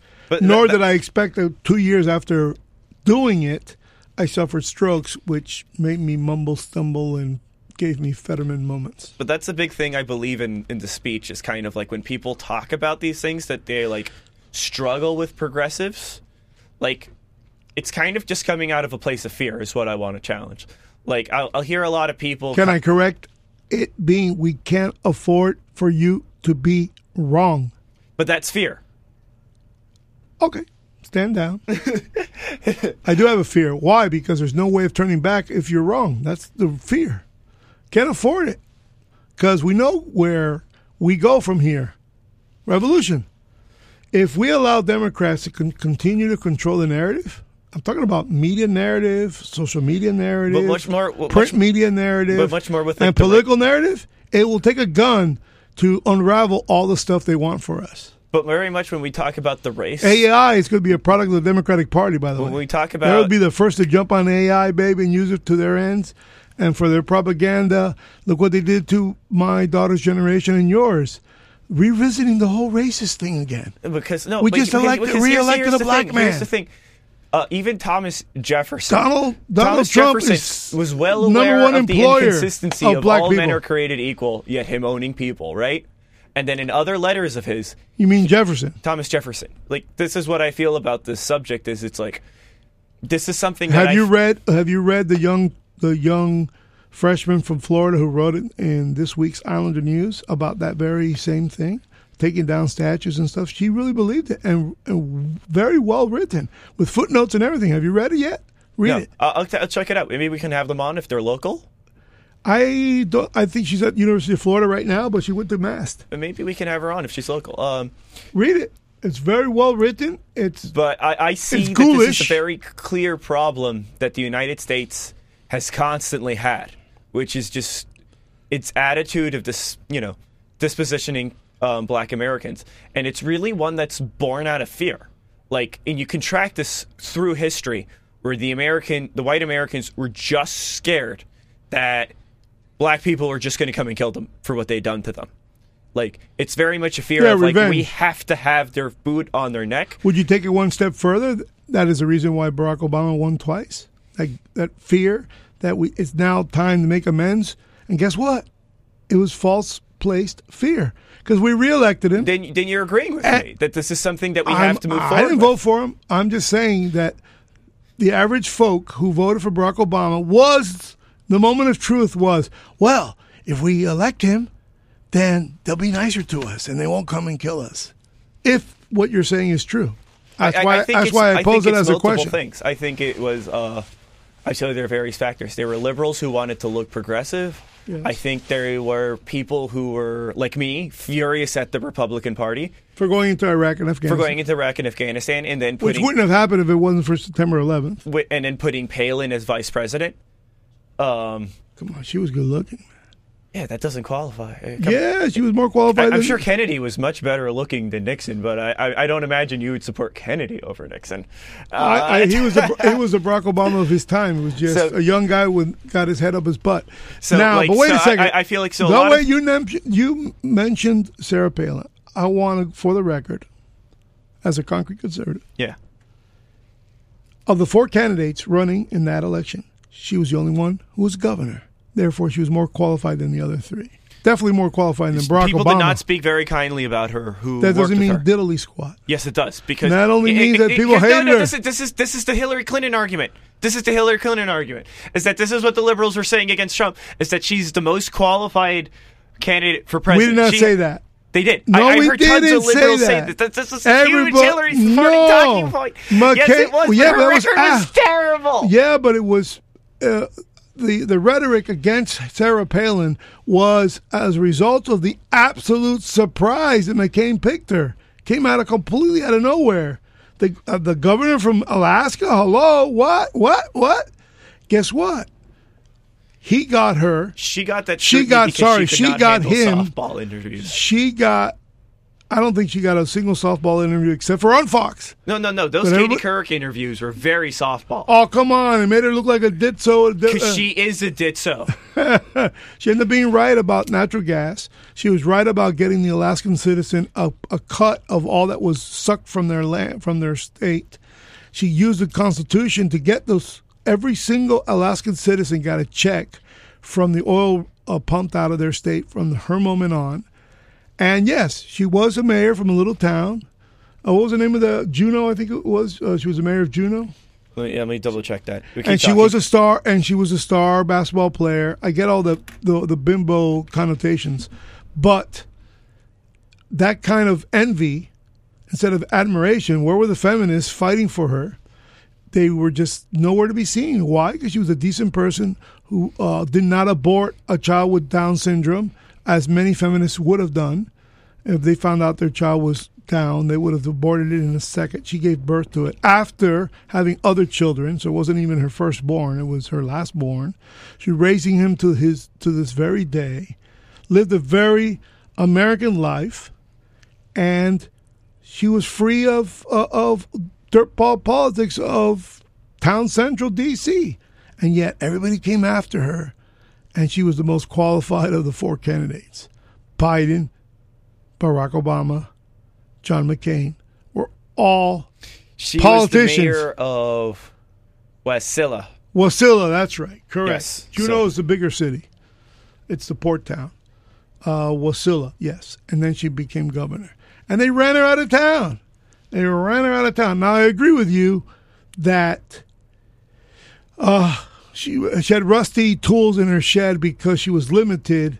She didn't have the flexibility of articulation because they gave her a shot on Fox to run a couple news hour shows, and she had difficulty keeping with the tone. She didn't. That teleprompter thing didn't really sit well with her. And also, they set her up on interviews where she wasn't up to speed on news. It's just very It's very visible when you have like the smooth talking Barack Obama up against you. And but this got guy. me concerned- Remember, this guy was a very old candidate up against Obama. It was a terrible conflict to see them both debating face to face. You see the short little old man with sketchy military background, sketchy people on the right and But on they, the left. they kind of represented the moderate attitude of the United States. These are both very centrist. He was. These were both very centrist candidates. These were both people who felt like we had to continue supporting the troops. Well, I'll give you that, man. McCain is the one who told Bush, "Hey, man, umpty ante. We should do this for 100 years. Yes. We should be willing." Was like borderline a direct quote. Yes. You're not even paraphrasing. I think you're right on. Yeah. But So- he was right in the sense that when Bush was facing his second term, remember he lost to him in the primary. So when he was Do you know facing why his he second lost? term, But I kind of admire McCain for this. Do you know why he lost? Because there was a public debate about like the flag of Georgia, I believe. the Confederate to get rid of the Confederate. Is that he was saying that like I think it's time to change, and Notice how we stood strong, man. We still haven't gotten rid of our flag. It's as Confederate as it comes. it feels borderline Spanish. Well, that cross is Confederate, man. Yeah, I know. We just said, you know what? Kiss my tickets. You know what I mean? Just kiss my, you know what? And people don't really know the origins of that. And we're a fairly new state, considering that we didn't really participate. We didn't really we don't have much history in the Civil War. No. Just the battles in the areas around Jacksonville, because it's called Jacksonville. So Jackson, I think, marched in there once or twice, but it was not against Southerners; it was against natives. Yeah, that was the major racial conflict in this state. Was moving up to the Trail of Tears, where people were getting angry that the Cherokee were getting land. Oh, cool! And please elaborate on that. Take the last 10 minutes. Those are the things that get me excited when you give me a little trivia that I can work on. I love to hear it. That's an angle that I had not heard before. I want to hear more. Now, hurry! What's up before the concrete cracks? So the Navajo, I want to go back. Let's finish on Palin. Is that Cherokees were given land? There was a ruling that they might getting land, and this was one of the things. So it made it to the courts. Yeah, here I found it. Actually, I hit it. Okay, Jackson was the sole architect of the removal policy. Yeah, this was in Florida. Go ahead, read it. It doesn't matter. People it will separate the Indians from the immediate context of the whites, free them from the power of the states, and enable them to pursue happiness in their own way, under their own rude institutions. It will retard the progress of its own decay, which is lessening their numbers. Perhaps it will cause them gradually, under the protection of the government and under the influence of good counsels, to cast off their savage habits and become interesting and civilized Christian community. Whoa, what a stretch that is. So here's the thing, is that many of these Cherokees were already Christian. No way. Yeah. Really? Yeah. So they were already showing a desire to assimilate. or die. Yeah, that's what that's the big hang of about the Trail of Tears that a lot of people have, is that this was considered killing the people who were just actually doing what we wanted them to do. Yeah, and not only that, but it made null and void signed treaties, man. That was tacky. That's one blemish on the Jackson presidency that is above all else. Those were this was his record. This is who he was. Yeah, by breaking those treaties, he's basically disacknowledging the nation of natives. In other words, a nation of Indians, which today exists up in the north still to this very day. Big cigarette producers, the League of Nations. You know who's is a big giant. A lot Indian of the founding reservation. fathers, actually, I think. When people invoke the founding fathers, I know it's kind of like, well, they would have, but like the founding fathers didn't want this to happen. In particular, Washington, even though he had several fights with them, he was given the name Town Killer. Wow. He was actually very hopeful that it's like, I hope we can assimilate them into the project.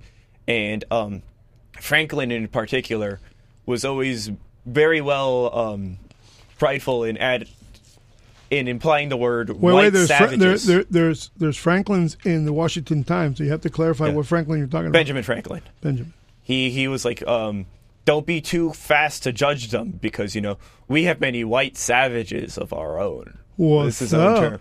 So it's really funny to me because once kind of Jackson happens, it's pretty much when you see that the United States has made up its mind on what it's going to do with these people. Slaughter them. Yeah, pretty much. I assume... Which was the reason why, in that same era, the United States made a huge offer for Cuba to include slaves in the reappropriations after a result of the negotiations of the end of the Civil War. They wanted to be able to count all the black slaves in Cuba and natives, and a place for them to go to if they weren't going to assimilate. But do you know why we didn't take the Dominican Republic as a state too? Go for it. Was also racism. We didn't want blacks. There was a quote by a congressman who was like, "What year was that?" Let me look up. But the direct quote I can actually give you is that the man says, "Should we allow future generations the horror of having to say your honorable congressman to a man with a bone through his nose?" Woo! So I guess... Boy, that is right down your alley. You feast on that one. Well, I feast on it because when it comes down to... That's a drive the moment for the last 4 minutes of the show, when so it comes find down, it. when we talk about Martin Luther King, when we talk about You're on a roll, man. When we have to handle these things, people don't realize like how crazy racist people were. Where it's, Yeah, but it's also lack of education, We were early. It's not only a lack of education. It's fueled by a desire to feel superior to a group of people. But that is future generations. But that is legendary. That goes back to feudalism. But we're carrying the sins of their problems, right?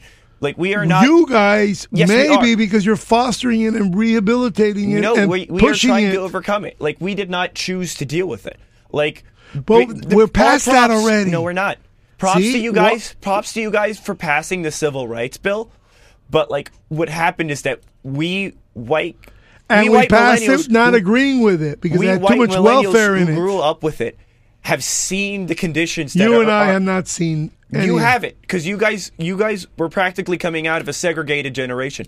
However, the rest of us have grown up alongside many people who have conditions of poverty and over-policing that we are saying, like, listen, these are contradictions that are deeply set in our society that maybe, to your side's credit, the Democrats have no real interest in dealing with. Yeah, man, they fostered all. Thing. We want to deal with They fostered the police state over the inner city. They created the inner city. They surround. We want to. They created an inner city of government housing. Where do you think that was going to go? 60 years later, with it. We are trying to carry the legacy what would of Martin Republicans Luther King say? In solving. They would condo it and sell it all black to black people. You guys would go. You're living in there. It's yours. Here's a 30-year mortgage. Keep it or sell it. You guys would go. Oh, we don't see race. We're colorblind. That was the Republican line until very recently. Until you adopted the quote unquote Western civilization line. I believe that our our efforts and our attitudes and everything we've always wanted was to take the shackles off the black man. And Trump proved that in his 4 years. Their unemployment was up. Sorry, I misspoke. Their unemployment was down. More participation, more changeovers from Democrats to Republican. That's the part that pissed the Democrats off. They were going to lose the golden egg. But more minorities were working than ever before. And it unleashed, if it had gone 4 more years, gas would have been so damn low, we wouldn't be in the recession today. But the commies sent us COVID. Period. And that's my drop the mic moment. Going back to the Cold War. We're back to the Cold War. Find that quote for Wednesday, and we'll do it then. In the meantime, stay free, my friends. We're going to have... What song? Led Zeppelin, Over the Hills and Far Away, 1977. Take care, my friends. Thank you, Radio Socialists. Thank you, Macron on the rock. Look, when he called me Macron, that means he thinks I'm an alien from another planet. Macron. Now I'm French. Yeah. If you like our programming on WSQF 94.5 in Key Biscayne, you can also hear us very far away nationwide, WSQFradio.com. And if you like our audio files and our subject matter, subscribe to YouTube, Mac on the Rock Rampage. Take care and stay free.